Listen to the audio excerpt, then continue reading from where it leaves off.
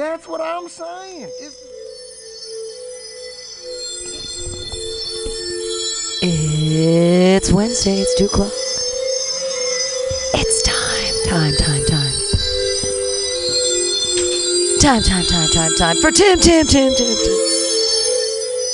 Welcome to Some Call Me Tim, the show about believing or not believing in all kinds of things. It might be God, gods, goddesses, cats, aliens, whatever you believe in. As long as you believe in... Actually, you know what? We haven't had anybody yet who doesn't believe in anything. But it's like you have to believe in something. Like, I believe that my hand is real. Like, oh, crap, it's melting. Ah! Just kidding. All right, we have special guests today. I'm really excited about it. Yeah, it sounded like a band of didgeridoos are walking down the street outside. How crazy.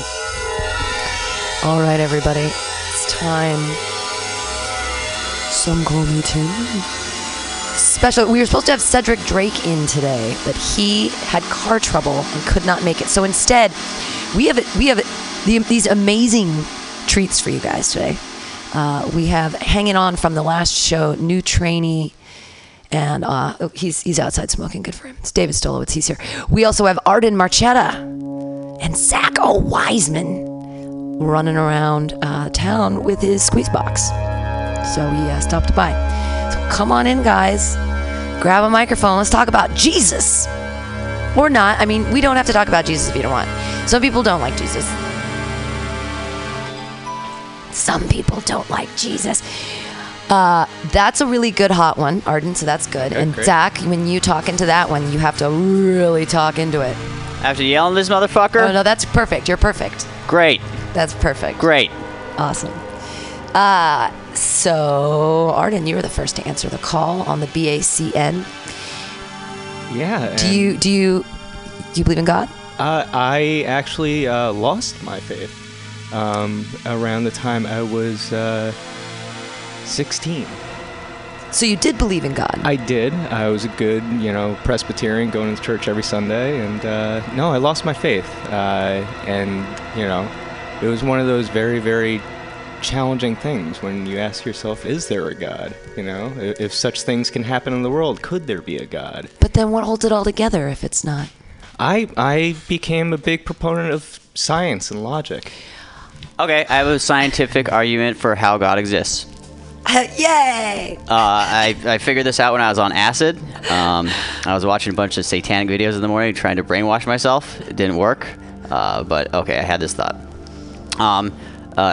So the current standard accepted whatever of the universe is that the universe is infinite and there are parallel infinite universes, right? So in the infinite, there is a universe where the God described in any religious text exists. That does make sense. I just Eat a dick. I just believe that in our universe we have no God. But there's something bigger. Is there? So the only thing bigger is science? So if you're looking at what science is discovering now, and what's going on in the news, they're finding new energies and new forms of matter and new things that we can't even begin to describe. New forms of matter? Yeah, because they've been looking for dark matter, and they've been looking for antimatter, and we've gotten to the point where we've created anti-hydrogen. Anti-hydrogen now exists. So it's not hydrogen. There's not an atom, and there's not a. So it's an atom, but it's not an atom. Instead of having a proton with an electron orbiting it, it's an electron with a proton orbiting it. Whoa! Yes. Whoa! Everything exists. Everything that has everything exists.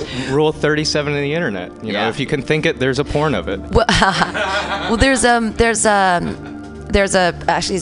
I want to see some anti-hydrogen porn. That sounds dope. Dr. Manhattan, anti-Dr. Manhattan. Metaphysics is the whole study of.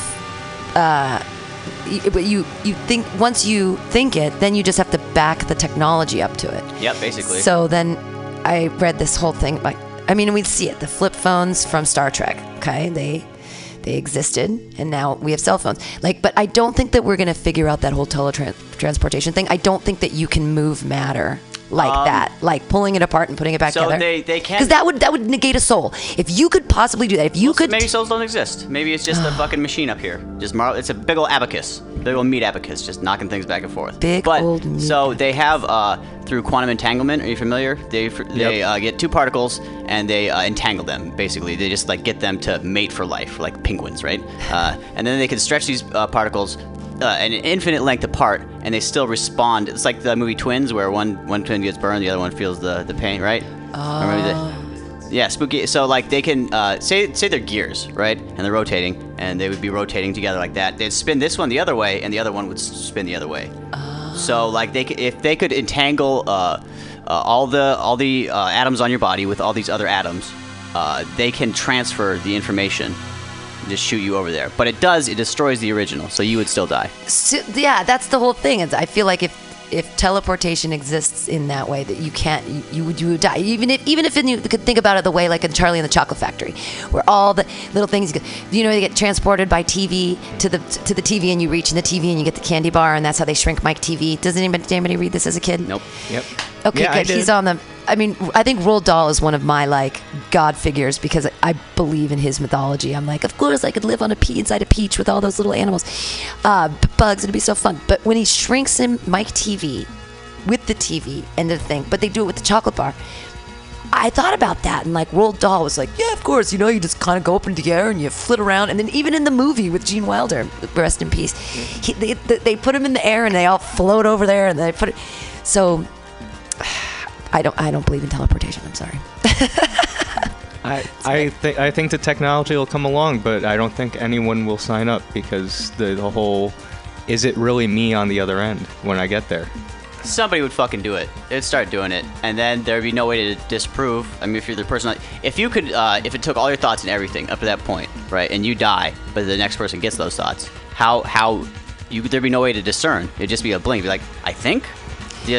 Would you come through on like a 3D printer? Is that how it would be? Like, they transfer all your thoughts and then those cells miraculously occur, or they get printed out of some weird skin machine? I don't. Well, because we're still organic. How do you move organic matter? Well, it's all about, at the fundamental, what they're talking about is breaking us down to the quantum level and transferring that information, right? So rebuilding you is essentially like making a fax copy of somebody, where you put it in one end, it scans it, digitizes it, sends it, and then the other side just kind of materializes it. And aren't fax machines amazing? Remember when those came out? My God. Didn't that just revolutionize everything? That was awesome. That made every childhood memory of a vacation that of my father getting a fax. Where'd you grow up? I grew up in New Jersey. Oh. Yeah. In the pretty part of New Jersey? In the very pretty part of New Jersey, the greenest green part of it, the northwest part where it's all cow farms, equestrian centers, and doctors and millionaires and farmers. Whoa. Yeah. And Christians. Lots of Christians. Lots of very good Christians. Presbyterians, Catholics. Actually, I went to Catholic Mass recently with Chris Christie. With Chris Christie? Yes. This was election. Is he as fat as he looks? He was definitely slimming down from where he was at that point. Yeah. Damn it, I like to see in his fatness, I see failure, and it makes me happy. Well, the thing is, I like to believe fundamentally we're all good people, and he was a family man. He was surrounded by his family, and I thought that was great. He was together with his family, and no photographers, no press, no media. It was just him at church. Wow, in New Jersey. Yeah. So you went home for Christmas? Yes, I did. That was 2 years ago. Oh, okay. Yeah. Yeah. So this year I stayed here and worked. Are your parents mad at you for negating your religion at this point, or do they hold that against you? No, not in no way. I'm my own person. I can be whoever I want to be. So. Gotcha. Yeah. So you found your faith in science and all this stuff. What else? You're young. You're like 22, maybe? I'm 33. Shut up. You want my driver's license? Are you just like a fundamentally happy person, or do you take Botox? Like, no, I'm clinically depressed and I have social anxiety disorder. So but your skin looks great. Do you like stay inside in a closet and never, like you look so young. He's not going to the beach with a bunch of people, you know. He's just, I'm going to sit here and watch Netflix. Yeah. I'm a workaholic, and up until recently, I was in marketing and online advertising. Whoa. And then one day I couldn't live the lie anymore, so I quit. And now I'm a coffee barista. You couldn't live the lie. Were you married too, or it was just... No, I've always been single. You were single, yeah. And you just said, Yep. Was it something your boss said? Was it an accumulation of time? It was just, going from job to job, thinking chasing the money, chasing the position, the title was going to make me happy. And at the end of the day, I got to exactly where I wanted to be. And I hated myself. Wow. Yeah. Wow. I had a very similar experience, but very different because I've never been in a high-powered job situation with money. Yeah. And the other thing was, it was literally the anxiety and the stress and the pressure was killing me. Like, I was having daily panic attacks and What's a panic attack like for you? What is that? Explain to us. I think everyone's panic attacks are a little different, but explain yours. Mine is racing thoughts and, the inability to catch one's breath. It feels like a heart attack. And you feel like you're dying. Yeah, and it's not great. But once you understand what's going on with your own body, you can just find a quiet place, sit, and recover from it. But it's no fun. Whoa. Anyone else have panic attacks? Not once in my entire life. Never had a panic attack. Nope, I don't understand that at all. I don't get it. I hate, I'll be in situations where I just hate to be there. Be right in it. And, I'll leave most of the time. I'll just be like, I hate this, I'm gonna leave. But I've never been short of breath because of anything other than physical activity. Yeah. The other bummer is I'm also phobic of needles. Oh. So doctor's visits are super awesome. Right. My doctor bullied me into getting my first flu shot ever this year. And I always get sick from that damn flu shot. Did you get sick? I had a horrible 5-day sinus thing going on. But once you get sick, you're inoculated. It's like, come on. I'm a believer that coincidence isn't causality. Oh. Yeah. So you're fine with vaccinations? Well, I'm fine with vaccinations. I believe just not on yourself because you don't like needles. Well, no, I tough it out, and I go for my every 6 months I have a blood work test done up. Just vitamin levels, platelet counts. I have a low platelet count. That's another fun fact. And also, my STD checks. Make sure I'm still clean. Oh, good for you. Yeah. Yeah, I don't even think about that stuff. I mean, not anymore because I've been in a monogamous relationship for 3 years, so we're fine. There's no problem. But I never even think about that. Zach, what would they see in your blood? I have no fucking clue. I haven't been to a doctor in years. Really? Yeah, long time. Really? Long time. Are you do you not go because you feel like you can't afford it, or do you not go because you don't fucking care, or do you? Both. You know it's free for poor people. What, I gotta go wait in line for something I don't it's care not, about? Oh God, he doesn't. So you don't ever feel, your body feels good though? You don't have any weird things? Your kidney doesn't hurt? No, I mean, there's weird shit, but I just usually, sometimes I'll have wicked night sweats for a week. And then I'm like, oh no, maybe I'm a werewolf, but I just never go check it out. Well, night sweats a lot are from drinking. Have you been drinking a lot? No, usually it's when I don't do drugs for a while. Huh. When I'll pass out on drugs and wake up and I'm dry as a sheet. I'm just but I don't know. I don't know what it is. The first time I ever had really bad night sweats, I woke up and I thought I pissed myself. But then I was like, how could I piss myself all over? Yeah, exactly. Yeah. I've had that happen before and thought that, oh no, because there's nothing worse than peeing in bed next to somebody you love. The only thing worse is being peed on by somebody. I was young and out of college, and I was living in essentially an extension of my fraternity with a few of my frat brothers. We all graduated together, and we brought home these girls from the bar, and the one was, too drunk, and I was like, do you just want to crash here? And she said, yeah, sure. So she crashes in my bed, and I wake up in the middle of the night going, why am I soaking wet? Oh my God, she's pissed the bed. All right? So I got to get her out of bed, get her into the shower, get her cleaned up, get her some clean clothes, put her on the couch downstairs, clean my bed, clean my sheets. This is very responsible of you. And then at this point, I was sober, and I was like, do you just want to ride home? And she's like, yeah, sure. So I drove her home, and then came back and dealt more with the bed. Wow. So then my roommate was dating her best friend, right? And my roommate thought this was hilarious. So he told her, and she goes, well, sometimes, you just piss a guy's bed. What? And that's when we stopped seeing both of these girls. Wow. That's so funny that's a statement. And this was in Pennsylvania. Wow. Yeah. That is some weird entitlement. Girls have some weird entitlement. That is one of the weirdest things to be entitled about. Oh, yeah, I don't remember pissing his bed. What? Yep. It's expensive. No, people don't have rubber sheets. It's your mattress has a stain on it. Yep. Sometimes you have the kind of mattress you can't flip. Oh, yeah. Oh, have you ever had... Okay, my brain just went to a weird place, but have you ever had bed bugs? Have you ever had to experience that? Yes. When did that... See, now that makes me believe in God. No, it doesn't make me believe in God. It makes me believe in the devil. Yes. Because the bed bugs are the manifestation of all evil in the universe into a tiny bug that you cannot get rid of. Yep.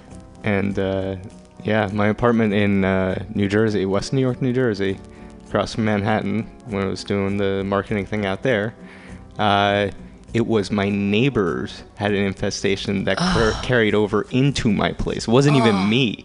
So yeah. God. Every time it hasn't been me either. It's been through the walls, Yep. and it's been someone else's fault, and then we have to deal with the nonsense. Oh, it's so bad. But see, I didn't even have him bite me, and it wasn't even gross like that because they only found one in the apartment. It was on the other side too of a 2-bedroom apartment, but they still made us do the whole thing. Yep. And it was 2 months. I got a month free of rent because I was like, I can't live here while they're doing that. I can't live if I'm going to live out of bags, I'm going to at least live out of bags at my friend's house. Yep. I'm not going to do this. This is not okay. And they're like, oh, yeah, it is. And just have to do it. It's what it is. I was like, I'm a renter. This is not. Anyways. Yeah. So it was bags and so much dry cleaning and washing. And Yes. it was, and I'm so sorry you had to go through that. And this was in a studio apartment that was, so tiny I had to go outside to change my mind. It was, it was cramped as shit. So they were like, okay, well, we have to do, the bedroom part, because fortunately there was a dividing wall, and they were like, okay, so you can live on an air mattress in the kitchen. And I was like, God damn it! All right, so right next, my head bumping into the refrigerator, my feet under the kitchen table. And it's just, that was annoying. And it's shit. 8 weeks. It's insane. Yeah. 6 to 8 weeks. Yeah. It's awful. I'm so sorry. Yep. What other horrible experiences have shaped your life? I was a male model in Colorado for a bit. What? Yeah, about 4 months out there at a small modeling agency. What kind of ads did you do? None. I wound up doing event marketing. I'm doing air quotes right now. What's event marketing? Oh, you're like the car girl. You're like the girl that stands at the car and looks really pretty. Yeah, except I was the guy handing out free samples in Walmarts. Oh. Yeah, so it was and people always laugh thinking I'm making jokes about the products I actually did, and I was like, no, I did Jergens, right? Oh, you walked up to people and squirted them with lotion? Yeah, That's it was a little like, creepy. would you like some lotion, right? Would you like some lotion? Yeah, and let's see, there was extra strength fast-acting Tylenol. That was a big one. Oh. I wound up doing some of the girls' promotions because we didn't have enough girls. So I did Axe cologne for men. Uh-huh. Right? But it was supposed to be hot girls in the supermarket walking up to guys to spray them. Instead, it's me, a dude, walking up to dudes in Colorado, right? Deep red part of Colorado. Wow. And New Mexico. And them being like, the hell? So you were giving away Axe, or you were trying to spray them with it? I was trying to spray them with it to get them to take one to take to the counter and check out. How much did you get paid per hour for this modeling job? Why would you call it a modeling job? Isn't that a marketing job? It really is, but it was through this modeling agency, which was, I hate to say it, I was part of a scam. We were duping people out of their money for headshots. Wow. Yeah, because if you were a real modeling agency, you don't charge for headshots. So for any aspiring actresses out there, or models, if you go into an agency and they say, okay, you have to pay us for headshots, run. Yeah. Well, because if they won't take you on if they don't want to spend the money on you. That's the thing that an Exactly. agent or an agency does, is they find you work because they get a percentage Yep. of what you make. And so that only makes sense that they would put the money into you. Yeah. They'd groom you a little bit, make you be the way they wanted you to be because you're representing them. Yeah, so I was the face of the agency also to try and sign people and dupe them out of their money. Well, it's the beginning of your marketing days Yeah. that. Yeah. So was it, I mean, you left your whole life. Mm-hmm. And but that's almost like a moralistic decision, you know? Like, Yeah. it seems there's so this internal integrity that you've, have. What were the things that shaped that if you weren't, shaped by this external force of God, of the Jew God or the Christian God or the whatever, the Muslim Yahweh, what do you want to call him? I don't know. I think it's a upbringing and environment is a large factor in why I am the person that I am, and why I try to stay true to this moral self that I have, and also to my ethics and what I believe in fundamentally. And yeah, that has to do with family, and also the experiences that shape me, both good and bad. But I want to hear about this final moment where you were like, this is it, high-powered job, be damned. Yeah. Like, because there's you probably cut your income by like 75% maybe. Oh, no, way more. I was making six figures. Oh. And I now make $13.50 an hour making coffee. Yeah. Are you writing a book about this? No, so I'm working on my comedy career, but I also want to get back into writing. Gotcha. Because I've had some writing and journalistic jobs, but they didn't bring me happiness or joy either.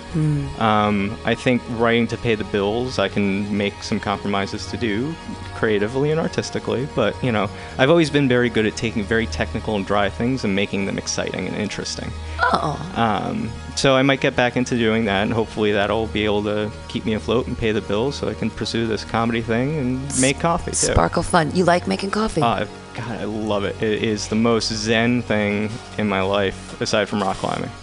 Just making coffee for people. But do you have to deal with the people and make the coffee, or Yeah. do people just? Okay, but and the people you're fine with the people. Yeah, because I present them warmth and love and welcoming, and they respond in kind 99% of the time. There's the occasional customer who unfortunately just wants to be grumpy, but everyone has that day. I have that day, and I understand. I empathize, and so I put up with whatever little bit of adjective they're throwing my way, and I make their coffee and present it in my loving manner that I do. Wow. I'm like almost eating your hippie bullshit. No, tell us about the rock climbing. You said Zen, so you've got sort of these ideas that are coming from places of like balance and. Yeah, I'm very eclectic. I've got weird hobbies that stem from, weird things about my childhood. Like I was never very good at sports involving throwing and catching things. Me either. So I got into barroom sports. So I'm very good at pool, or at least I was for a while. I'm way out of practice now, but I used to be a pool shark. And hustle people for money. And then I also got very good at darts for a while. Never had to pay for a drink. How do you hustle people for money? You start a pool game and you lose the first game, and then you say, "Hey, let's bet some money on this." Well, it's more that it's from the time you walk in the pool hall, you're presenting a persona, right? For me, I'm the kid. That was my nickname. I was the kid because, my whole life I've looked youthful. So just imagine me at 18, 19 years old, what I looked like then. Yeah. And so I'd walk in, and I was the kid and I was money because it seemed like I always had money to throw away on games. And, people who didn't know me, they would get into games with me. And I would start off and I'd make it look pretty good where, they're winning and they're confident in their ability to win against me, And I'd bring up money. I'd say, hey, you want to play for a few bucks? And they go, okay, you know. Isn't that bar people, like, they frown upon that, though? Oh, yeah. Or you just keep it really DL? Yeah, you keep it on the DL because in most states it's kind of illegal. But then, you know, you lose games, but you lose close. And you become the one who's insistent on playing more. Right? And they're going, well, why not? Free money, you know? Right. And then you know, there are different tactics I used to do where I'd ask for spots that, you know, if you knew how I could play, you'd never give me any spots, right? So a spot is, you know, game of 9-ball, which was my specialty. Then the 9-ball, you have to sink that to win, but you give the person another ball that they could also win off of, right? Oh. So if, you know, if you're a novice player playing against someone like me, you should be asking for all the weight. You should be asking for a spot, if not multiple spots. Right, but here I am, the hustler, you know, looking like I play like crap and asking for spots. And people are silly enough to do it if you say, but I'll up the money. Right? We'll put more money into it if you'll give me a spot. It seems like being a pool shark and dealing in marketing were kind of the same thing. Yeah, they really are. Same skills. Yeah, it's all about the illusion of something, you know. Wow. This is what you're getting, but you're not really getting it. And modeling too. That's kind of an illusion. Yeah, that's an illusion as well. So you don't do you have a good skin regimen? I mean, I really must know. You have like you've never Botoxed. I shaved for the first time in probably 3 or 4 months, New Year's Eve, and now I'm just letting it grow back out. But you have no wrinkles in your forehead. I'm sorry. It's the modeling thing. Yeah.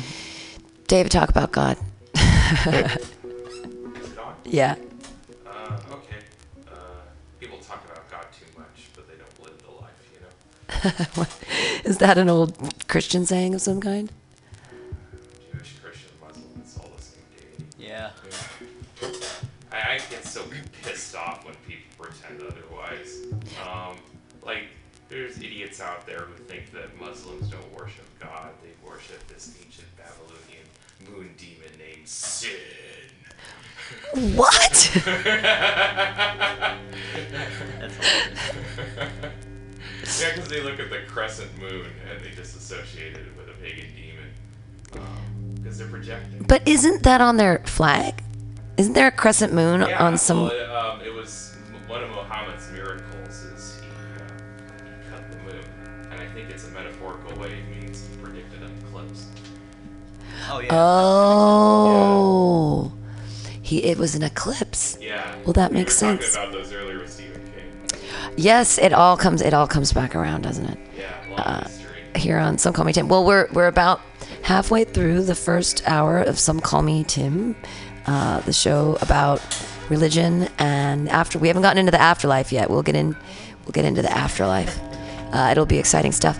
And then from 3 to 4, it's Timmy playing the Moogie Blues. Pervert Fervor gives me a file, and I'll be playing that from 3 to 4, and that's exciting stuff. Then from 4 to 6, there's really from 5 to 6 tonight is the Kids Club is back. I'm teaching the kids again, so that's going to be interesting. I'm also training Anna at that point.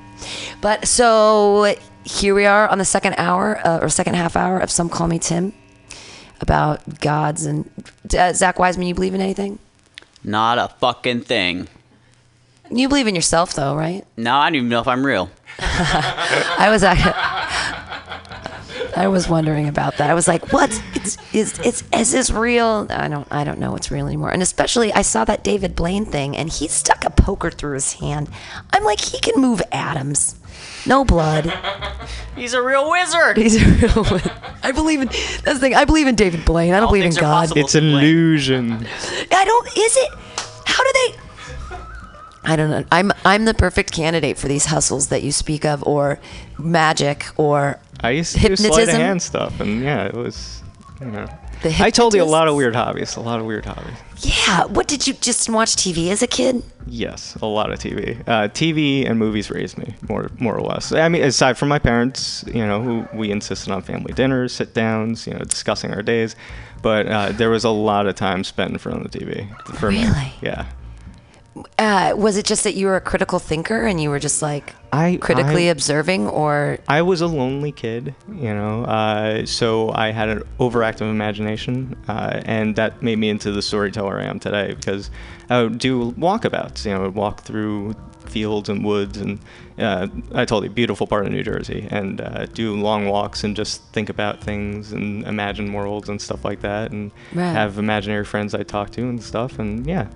It was imaginary friends like Jesus. No Jesus. No, but that's the imaginary friend you're allowed to have. Yes. Everyone's allowed to have Jesus as an imaginary friend, but the minute that you want, an 8-foot tall cat that stands on 2 legs, like a big cat, then you're screwed. Yeah. How the cat's arms hang? Do they hang out in front? No, like people, like kind of to the side. Do they have different shoulders? They have human shoulders? I think they were kind of cats. It was like, because they'd have to stick out in front, That's how cat legs work. You can just have them hanging at the side. Well, I mean, it wasn't like it was like a cat that turned into a, like, that picture at Disneyland when you're in the Haunted Mansion and it changes from a lady into a cat laying on a, nobody remembers this? Second grade, don't remember great. I was very influenced by Disney. But there was, I always wanted to have this cat person friend that was the size of a person. It was a lady cat. A lady cat. A lady cat. All right, so the afterlife, we all die, and we're scientists, and we're in a box in the ground. Yes. Yeah. Unfortunately, that's the thing that's scaring the heck out of me right now. It's the thought that after I die, nothing. Yeah. I mean, I think that's the way it works, right? I don't know. I think by the time we die, we'll know if we're real or not. Okay, I was like the Velveteen Rabbit. Check this out. I'll be a real boy. So I think a lot of weird shit, right? But so Facebook, they are collecting more data than anybody's ever on how people act, situations, responses to blah, blah, blah. They get all that data, and they keep that. They really do. They have all of it. They fucking crunch the numbers daily.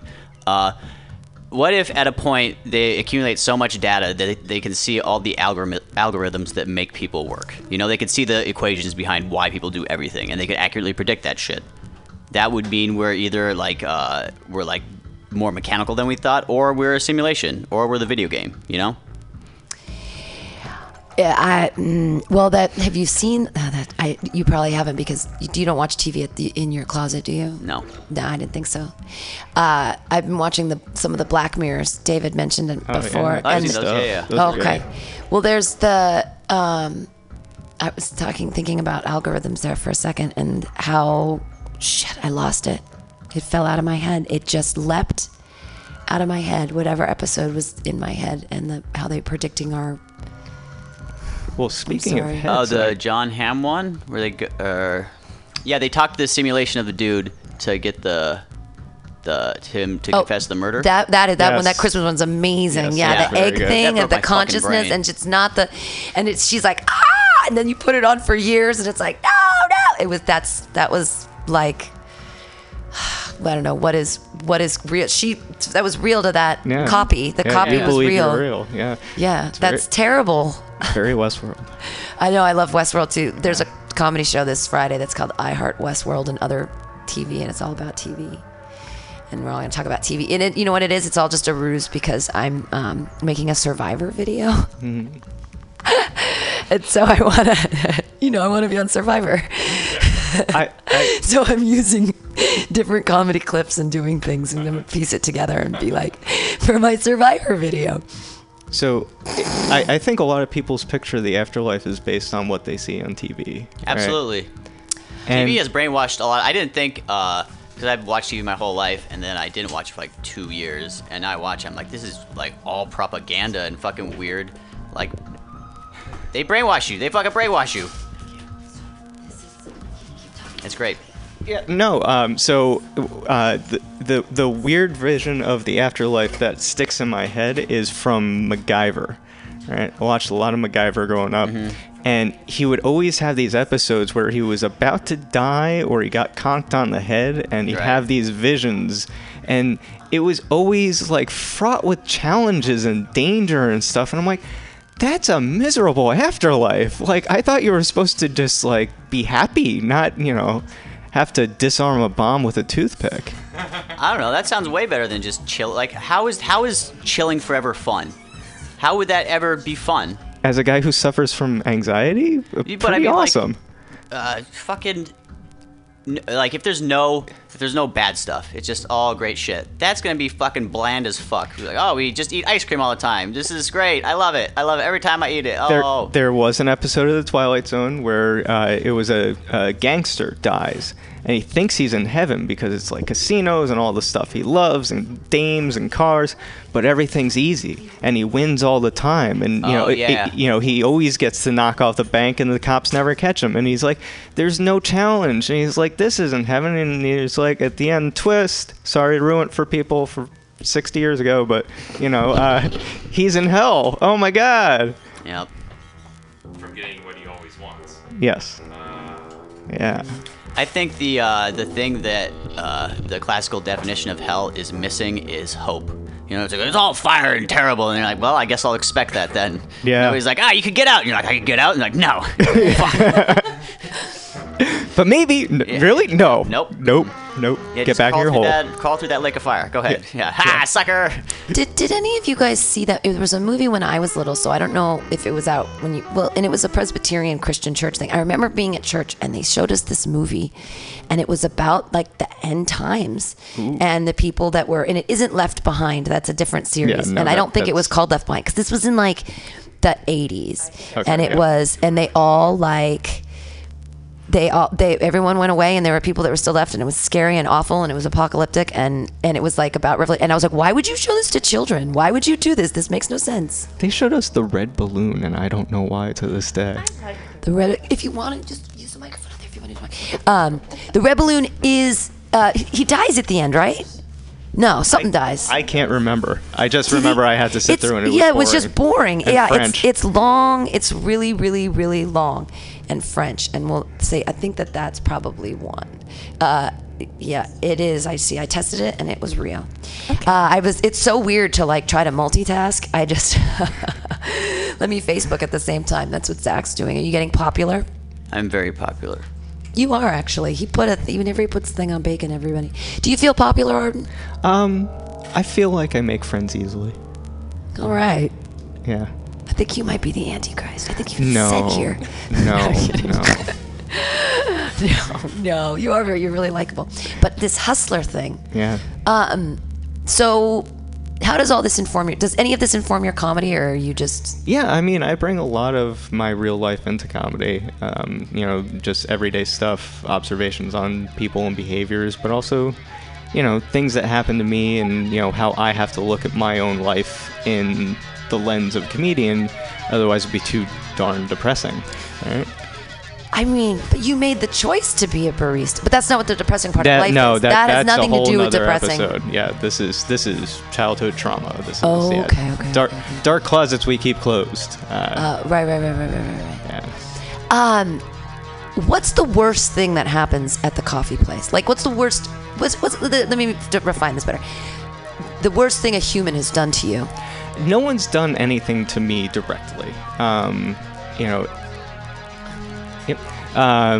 one's done anything to me directly. And also I think it's partly because of the way I approach people, in being just trying to be helpful in any way as possible.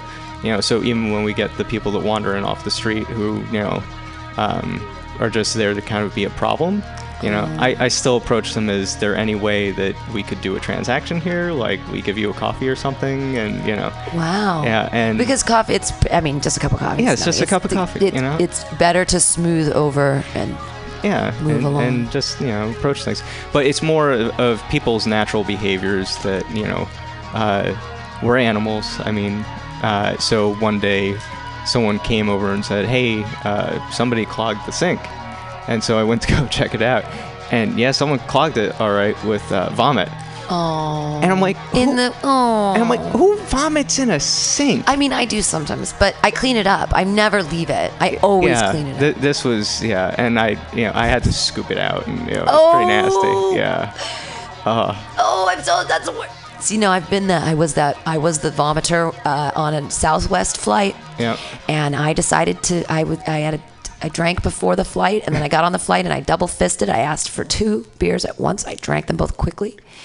And I think I might have even had a glass of wine. And this was like a flight from like just to San Diego. I mean, it wasn't that long of a flight. I felt like super sick, and I got up and I had to throw up in the toilet of the airplane. And I kind of came out the door and I closed the door and I was like, I'm so sorry. I'm a terrible But at person. least you made it into the toilet and not the No, sink. no. It was the sink in the plane. I wasn't going to make it was one of those things where it was happening and the sink was there and I wasn't going to like lift the toilet and figure out But those what things was have some happening pretty in it. good suction on them. I think that can be cleaned up pretty easily. I hope they just This I had to put on gloves and scoop out by hand. And then the other day, somebody clogged the toilet in one of the bathrooms with a whole bunch of paper towels, but it wasn't plungeable. I tried plunging it. That didn't help. I had to reach in there with gloves on and pull all this wadded up paper towel all the way out of the air trap. Reach all the way up in there and grab and pull stuff out. That's abhorrent on 2 sides. One, why do that? And 2, you're wasting all that paper. Yeah. Paper is like money. Paper is important. Yeah. Why would you waste paper? I don't know. To make someone's day horrible? Because what else are you doing? Well, I mean, is it a kid? I don't know, but it's just fess. I know it's embarrassing as all heck, but just be like, hey, you might want to deal with something in the bathroom. Don't just skulk out of the store and not tell us, because eventually, somebody's going to try and go thinking, oh, it'll just flush, and then it's going to back up and be a terrible, worse mess for all of us. For everyone. Yes. What that comes down to, I guess, is just inconsiderateness. People being inconsiderate of each other and their time and their. Yeah. But you seem very considerate. So how do you? Can you change the world and make other people? I try to, comedy's part of that, just trying to spread kind of a positive, fun message and brighten people's day. It's like the opposite for me. I try to get out all my demons. I think Zach's the same way. He doesn't give a fuck about his audience. You're not trying to spread any joy when you're up on stage, are you? No, not joy. I try to make people think about stuff, I try that. They get mad a lot, but that's them being dumb. You have good suicide jokes. David, what's your impetus? Oh, you gotta get in the microphone, sweetheart. Yeah, I think I got shock alarm. I like to break prejudices and stereotypes. I like All right. We got Jen out there. Hey. How would you characterize your, what you bring to the stage? My deep darkness. So you're Like Loch Ness Monster, it comes out of the deep, dark pool. No, I think sometimes in the stories I share, I get more feedback from the audience after the fact where they come up and go, oh my gosh, I just went through this, or I have never heard it said that way before. So I try to make it so bizarre that whatever they've gone through might not have been so shitty. It's a different kind of catharsis that comes out of it. But, being this is talking about God, I did choose Eros as a last name, God of love or soar backwards. So it depends on how they take it. Yeah. And I do try to find something that's going to be bringing it out of a realm of impossible into, hey, your feet are attached. You can tell them where to go. This is not the last of the story for you. Huh. Sweet. Not always, but yeah. Take us where you want to go, Arden. Or we can. Let's see. We have 17 more minutes to talk about whatever you want. I mean, I all that science shit in the beginning was pretty fucking cool. I know. You have any other science facts to help us expand our minds? Bunch that rattle around in my head, but nothing good right now. It's funny. This whole thing brings me right back to college, right? Being in the studio, because I used to have a radio show in college. Oh, right. And it was called The Night Space. Oh. And I had my radio voice and everything. And it was funny because it was a relationship talk show. Oh, wow. Yeah, and I would spin records in between calls, but records, CDs at that point. Sure. But the fact that it was physical media at all. Right. people would call in with all their problems, and I'd help them try and work it out. But out of the 3 years that I did this show, I only had 2 real callers. Were they just your friends calling up? It was all my fraternity brothers and sorority sisters But we that knew. counts. People. Well, they were all prank calling me they were with prank like this calling you. bizarro weird stuff that they either found online or Well, that's rad though. That shapes the show in a weird way. That's fun. It was a great comedic thing because I kind of played the straight man. I was trying to honestly give these crazy people help, and it was hilarious. Right. And they were like saying, I was having sex with 2 girls yesterday and my Gila monster got stuck in her butt crack and we can't get it out. Yeah. And, but I mean, we're all the same, right? We're all just trying to connect and find love and, if not love, at least just rub up against somebody for a while. Oh. And, so is that what we're after? Is that you think that's the end all be all? I think that's one of the primary driving forces for our species, because we are a species. We're driven by baser instincts for the most part. Higher consciousness has only been a recent development. Well, I mean, what, like 4,000 years? How long? Like, because we had the... Well, written record goes back 5,000 for the Chinese, but, right. It's... And is that what we decide that critical, or that higher consciousness, higher thought, critical thought comes from? Is that once we start writing it down or had a language, is that like the... I think the language was a large part of that, and the fact is we actually evolved our brains in a way so that we would develop different languages as a form of quote-unquote encryption. That's the Tower of Babel. Come on, man. God struck down the Babel. It was the hubris of man to try to get to the top. It was a way of groups forming societies and closed groups away from other groups so that they could protect resources and things like that. And so develop your own language so you know who your kind is. Yeah. We at some level, we self-identify and we form these ideas of what the self is, but it's all formed by the people we surround ourselves with. So I choose to surround myself with fun comics, and I also keep my industry contacts from back in the day. You do?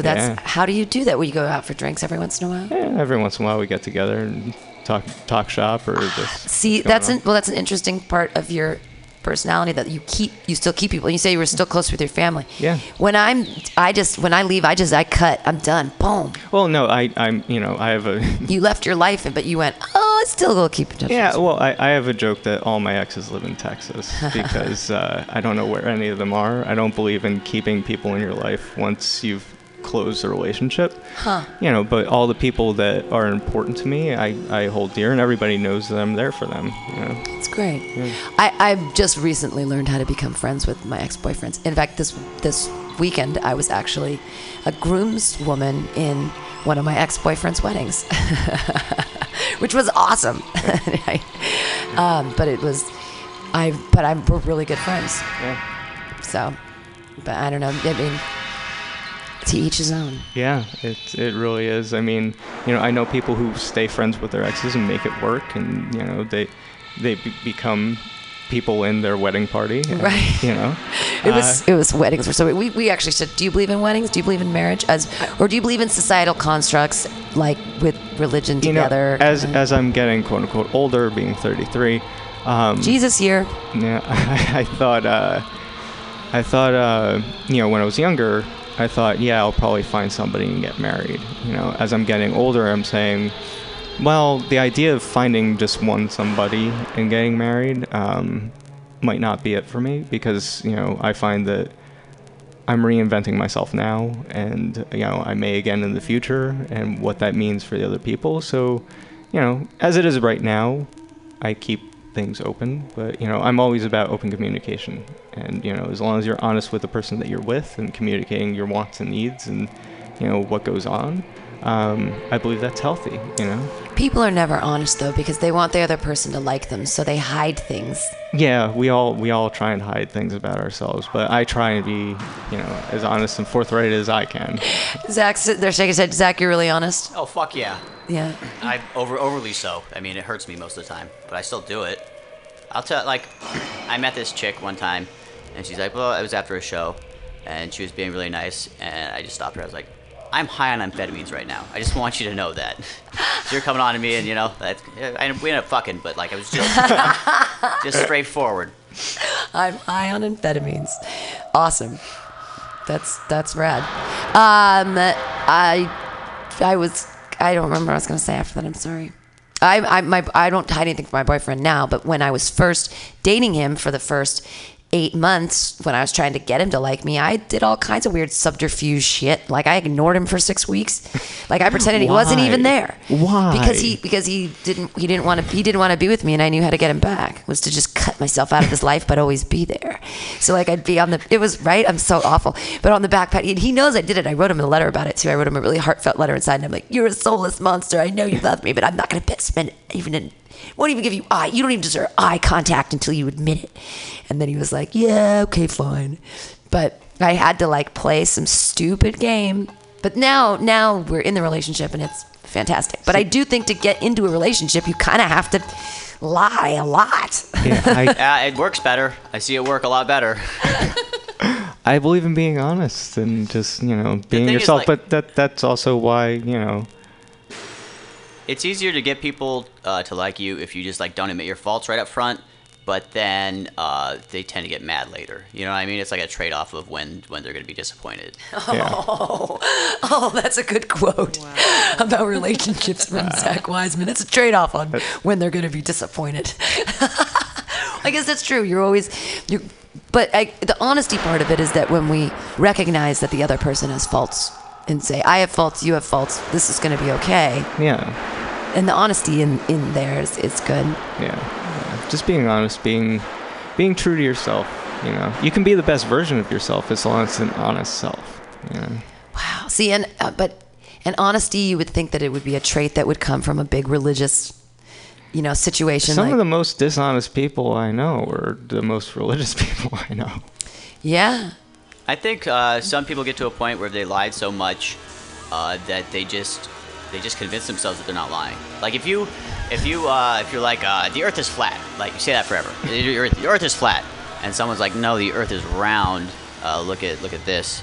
Your brain just doesn't want to admit to itself that it got fucking duped for so long, and they just fucking nope, it's flat. It's totally flat. Yep. You're lying to me. People don't want to admit they're wrong ever, so they just maintain their lie forever, or their what was thought to be truth for a while. Yeah, they're just not going to admit it. So do you think the longest lasting relationships are those with the most cognitive dissonance, where they just don't relate what the person just told them is the actual truth rather than what they'd rather see in them? I bet that works. I've been in that relationship where it's like he would think I was lying, he would think I was cheating, he would do all of this stuff to express that he was taking it out on me that I'm doing these things I'm not doing. So it's like, fuck it, I'll cheat then. Because it would satisfy his worldview. At this point, what am I losing? I'm already getting bastardized for things I haven't done. That's no fun. If I'm going to get blamed, I want to have fun, damn it. But then on the flip side, I get into a relationship where I can be absolutely honest, and I'll blatantly say exactly what's going on and just watch their face melt as they're registering that is such a load of crap. So I think it's where they want to believe you are in their world. I just don't expect people to be anything more than who they tell me they are. They will reveal over time. Yeah. If I put an expectation there, I'm screwed. Yeah, expectations are the worst. They really are. Because it's something that, it's a purely selfish act because it's something that you put on something that you have no control over. So it's like having, that's the hardest thing for me is I'm such a fucking narcissist and I'm so self-centered. It's insane that it's difficult to be in a relationship because we're really, a lot of it's my schedule and I don't even see it any other way because it kind of has to be that way. Because I'm like, you wanted to get involved in my life, here we go. I just have to remember that the people around me are actually people. They're people. I had a huge shift from I need to be needed, therefore I would satisfy whatever needed to happen in that, no matter what it did to me, versus that to after the divorce, I'm nobody's bitch, but you could be mine. Oh. And it wasn't quite the deterrent I thought it would be. I never even said the word bitch before divorce, so it was 17 years of seclusion from the rest of the world, and then boom, I'm out there and having to learn it all over differently. So no two relationships have been the same. How many relationships have you been in that are serious that you would say? You're 33. You weren't anywhere. Not that marriage is the end all be all of any relationship or that it needs to be a contract that we must enter into. But I'm just curious. No. How many serious? Probably no more than a few. 3? Yeah, but you also have to look at the average lifespan of one of my relationships being about 3 months. Oh, okay. All right. So they never really have gotten to that serious place because it's only been 3 months. Yeah. Wow. Yeah. Wow. So how does it... I'm just curious how that shakes out. Who's the one who gets disappointed? Who disappears first? I think everybody. Is it like a mutual disappearance? It's like a some ghosting? are, this really isn't working for either of us. Some are me saying it's not working for me. Some are them saying it's you. And I'm cool with that. Do girls because ever say it's them, or do they always say it's you? I have my faults, and I understand that. And I've gotten to a point in my life where I'm doing a lot of introspective thought, and I'm saying, oh, wow, there's a reason why a lot of these relationships fell apart. I mean, number one, I either pick or attract completely the wrong people for me. Right. I put out a very calm, positive vibe, and a lot of opposites attract. So I get the not calm, super hyper chicks.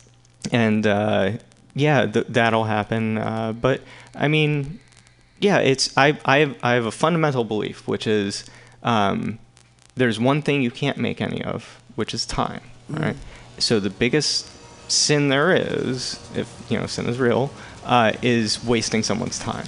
Ooh, someone else's time. Yes. So, that's time where they could be out finding the person that's right for them rather than wasting their time trying to make me into that person. Right. Because I'm not going to change. We all know that, Right. So, if it's not working, if it's not right, I'm just honest about it. Hey, it's not working.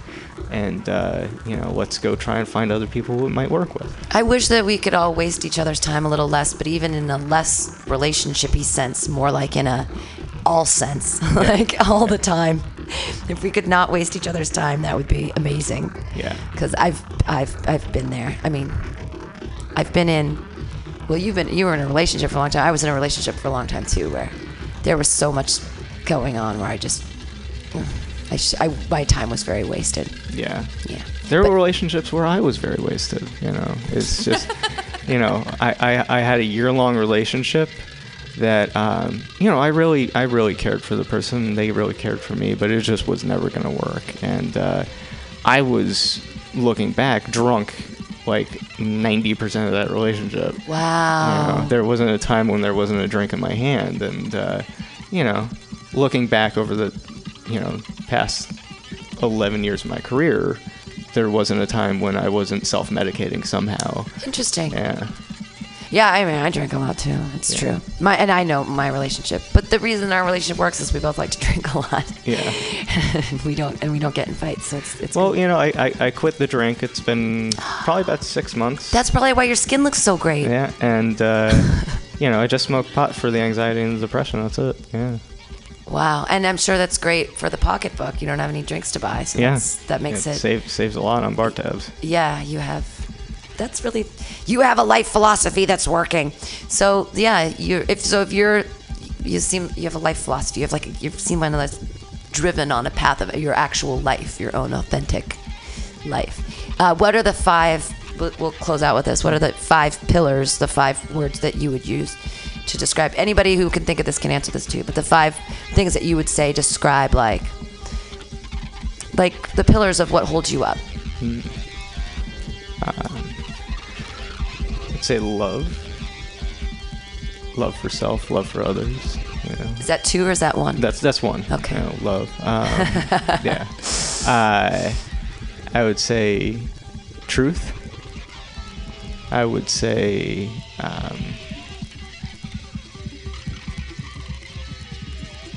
there's a word for it. Humanity. Oh, okay. Yeah. I would say comedy and ambition. Wow. Succinct. Very nice. Anyone else want to do the 5 words? Let's see. What is it that keep you going or fucking? Yeah, that just 5 words that are part of your like the core of your being, sort Just of your words? pillars. Words, or I mean, you could open it up. It could be a phrase or a thing. Tricking people. Fuck you, mom.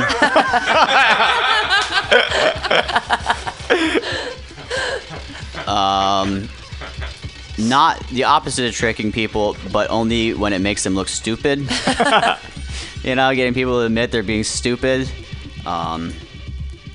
Comedy. And I don't know, that's it. That's all I got. 4 pillars. Yeah, I'll keep up. Tricking people. Fuck you, mom. That's brilliant. David, you got your 5? Faith, wisdom, insight, clarity. What? Wow. Yeah. Humility's one of your 5. Oh yeah, big time. You know, they say we're killing on stage. What are we killing? We're killing the ego. That's the big dragon. So every time that I can get out and be great, but when I get hung up on my own shit, I'm always wrong. Huh. Yeah, I need to learn humility. I don't understand. I actually don't even really understand what the word means or how to apply it in your life at all. It's like so hard. It's not that hard. I think it'll make it harder than it has to be.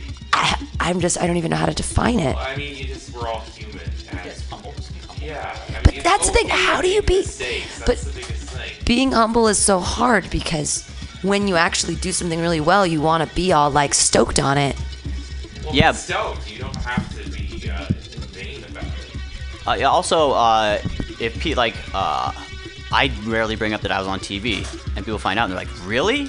Because they respect it more when you don't talk about it, when you just let the things speak for themselves. Ah. Yep. Wow. See now I understand now. Jen, you want to go through do you have a 5? When they say of faith, hope, and love is the greatest, you can't have any of those without courage. Oh, So I start with courage. nice. Courage. Yes. None of the other stuff can even register if you don't just take that moment to say, this has to be bigger than what's keeping me afraid and inside and withdrawn from making good choices. Wow. So Yeah, courage has to be my number one. Just being here is a testament to that. Hey. I do think we have to have forgiveness for the off-gassing we do about all the toxic things that come across our path. You know, there's got to be a way to deal with it. Comedy is an avenue for that for a lot of people.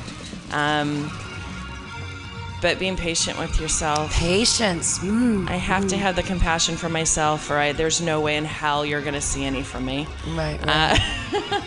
But I do think I have offered more to other people than myself for a long time, so I've kind of reversed the dynamic on that. And being passionate about whatever it is that matters to you. I've done everything from water wars to being with a homeless guy over the holidays that was, dumped from a hospital. None of this stuff matches up except for I was there in the moment. I had the will and desire to fill in the gap in a situation where I had the resources easily come to me. It wasn't a big stretch, and I was sitting there thinking, why isn't somebody else doing this? It's that easy. But for me, it was important in the moment. So having that passion to follow through and just set your mind to it and chase it down and beat it. But Beat it. the other thing is just don't bullshit a bullshitter. And if you know that you have that prevalence within yourself, you've fooled yourself enough to know, yeah, okay, I can smell it coming. Just to be honest within yourself that I will abide by so much bullshit before it's like, okay, close that chapter. I don't need to be dragged through the coals anymore and know when to quit. Because I thought staying in a really bad relationship a long time was a victory. Because I didn't quit. And finally, when he said, you thought you were in a box before, it's going to get smaller. Boxes are for dead people, and I would rather live and thrive. So, for all the other religions that are talking about what happens after living, I think the message I would share on that is they all pretty much say don't screw other people without feeling like it's going to come back at you. You know, it's in science as well, you know, equal and opposite reaction. And if we can just strive for a balance in what we're doing. I mean, I am a crazy motherfucker on the freeway, and yet I am out there helping this stupid stray cat. So whatever it is that strikes a balance in me changes daily, and just be in that moment. All right, being in the moment. You guys have been with us in the moment on Some Call Me Tim here on MutinyRadio.fm. We're going to follow up here with another hour of pervert fervor. I'd like to thank my special guests today. We have a bunch of them in the house. We have Arden, David, Zach, Jen, whole group. Thank you guys. Thanks for coming last minute for that. Yeah, we were supposed to be thanks for having Cedric Drake, but he bailed. And Timmy Pizza, he will be back. Do not worry. Next week. Hey, come to this. Actually, I'll even say he's in a show. I'll promote his show that's upcoming. This Saturday here at Mutiny Radio is from 8 to 10. It's called Three Mutineers, and it's a new comedy show where I choose 3 comedians, and they all do at least 20-minute sets. So on that show is going to be Jeremy Telemontes, Timothy Pizza, and then Matt Gubser. So hopefully he does like 45 and just blows it out of the water and makes me go like, yeah, that's why you're Matt Gubser. Yeah, you know. Well, no, because I recently saw Sarah Silverman and Reggie Watts, and I was really disappointed. They were phoned it in. They were just, I was like, why am I not up on that stage? I'm just as good as them. I'm sorry, humility. I'm going to have to get used to that. But it was really upsetting seeing my idol suck a dick in front of, you know. Who, Reggie Watts? Both of them, Sarah Silverman and Reggie Watts, both were. Well, Reggie Watts isn't that funny. He just does weird stuff that's entertaining. But it wasn't even, he was doing some weird stream of consciousness shit, and I was like, okay, yeah, whatever, like. Right. All right. So this is Pervert Fervor Beepity Booping its way into your heart. See you guys next week. Bye. Hey.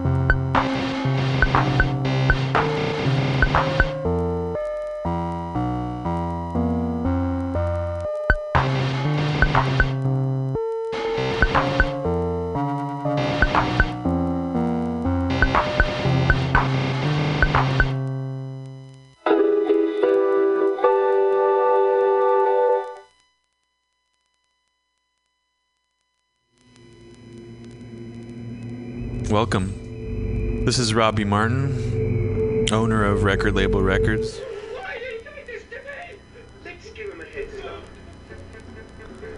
You just ate his toe. You eat his toe and now you want to give him a head. Total.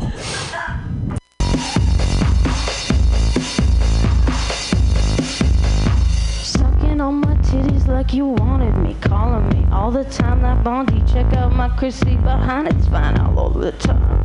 What else is in the teachers of peaches? Like sex on the beaches. What? Huh? Right. What? What?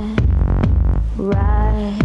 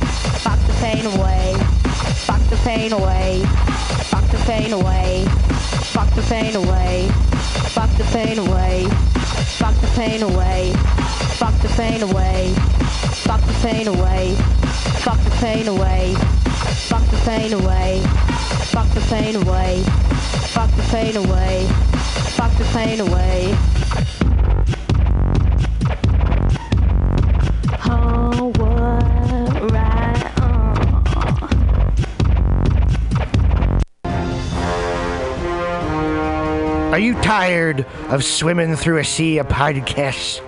Are ye on a raft without a paddle? Well, gather around me, sea dogs, and get aboard me pirate ship as we set sail for the seas of MutinyRadio.fm. From there, you can captain your own pirate ship as you sail through over 44 different shows for all of your listening pleasures. They've got live comedy to small business advice, LGBTQ friendly to sports, vinyl to gutter punk. MutinyRadio.fm has the best programming the internet ocean has to offer you. I bet my peg leg on it, or I ain't scurvy shit-faced McRat.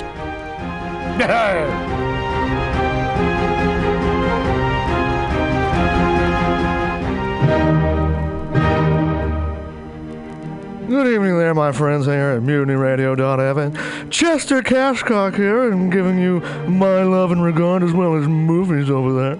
And I just wanted to let you guys know that anytime I go swimming in my vault of rare coins and piles of filthy cash, I can't help but listen to Pamtastic's Comedy Clubhouse every Friday from 8 to 10 p.m. I mean, if anyone who knows anything about comedy knows that Pamtastic's books the best of San Francisco and beyond's underground comics. It's a great showcase, and they have a fun time at Pamtastic's deep in the Mission District, where you can laugh off your tushy for a mere $5 every Friday to 10 p.m. And I laugh because $5, I mean, that's what I use to wipe my tushy with. So to laugh it off for a mere $5 is indubitious. But if you can't make it to Mutiny Radio, well, don't even worry. Don't fret at all. You can simply download the podcast post-show and giggle in the comfort of anywhere, like your Aspen summer home on the mountain ridge with the kayak. You're like, yes. So all you got to do is just go to podcastics.pcrcollective.org/comedy clubhouse, or you can listen live every Friday from 8 to 10 p.m. as your host Pam Benjamin brings you the best comedy from San Francisco and beyond the universe. And what's better than the universe? It's a cash cock, honey. Yeah.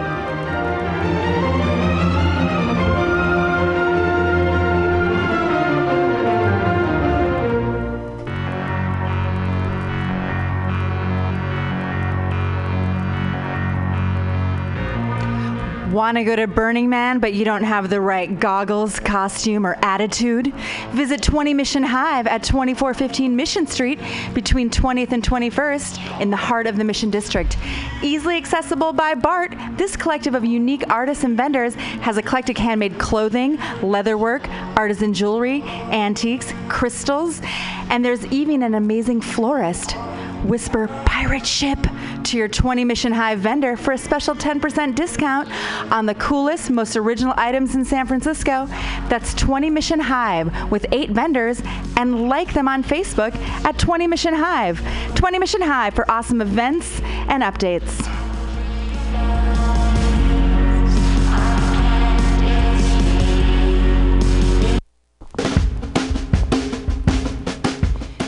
The dictionary definition of the adjective eclectic is selecting or choosing from various sources. When Bay Area musician J.D. Buell brings you Morning Train Wednesday 10 a.m. to noon on Mutiny Radio, that is exactly what he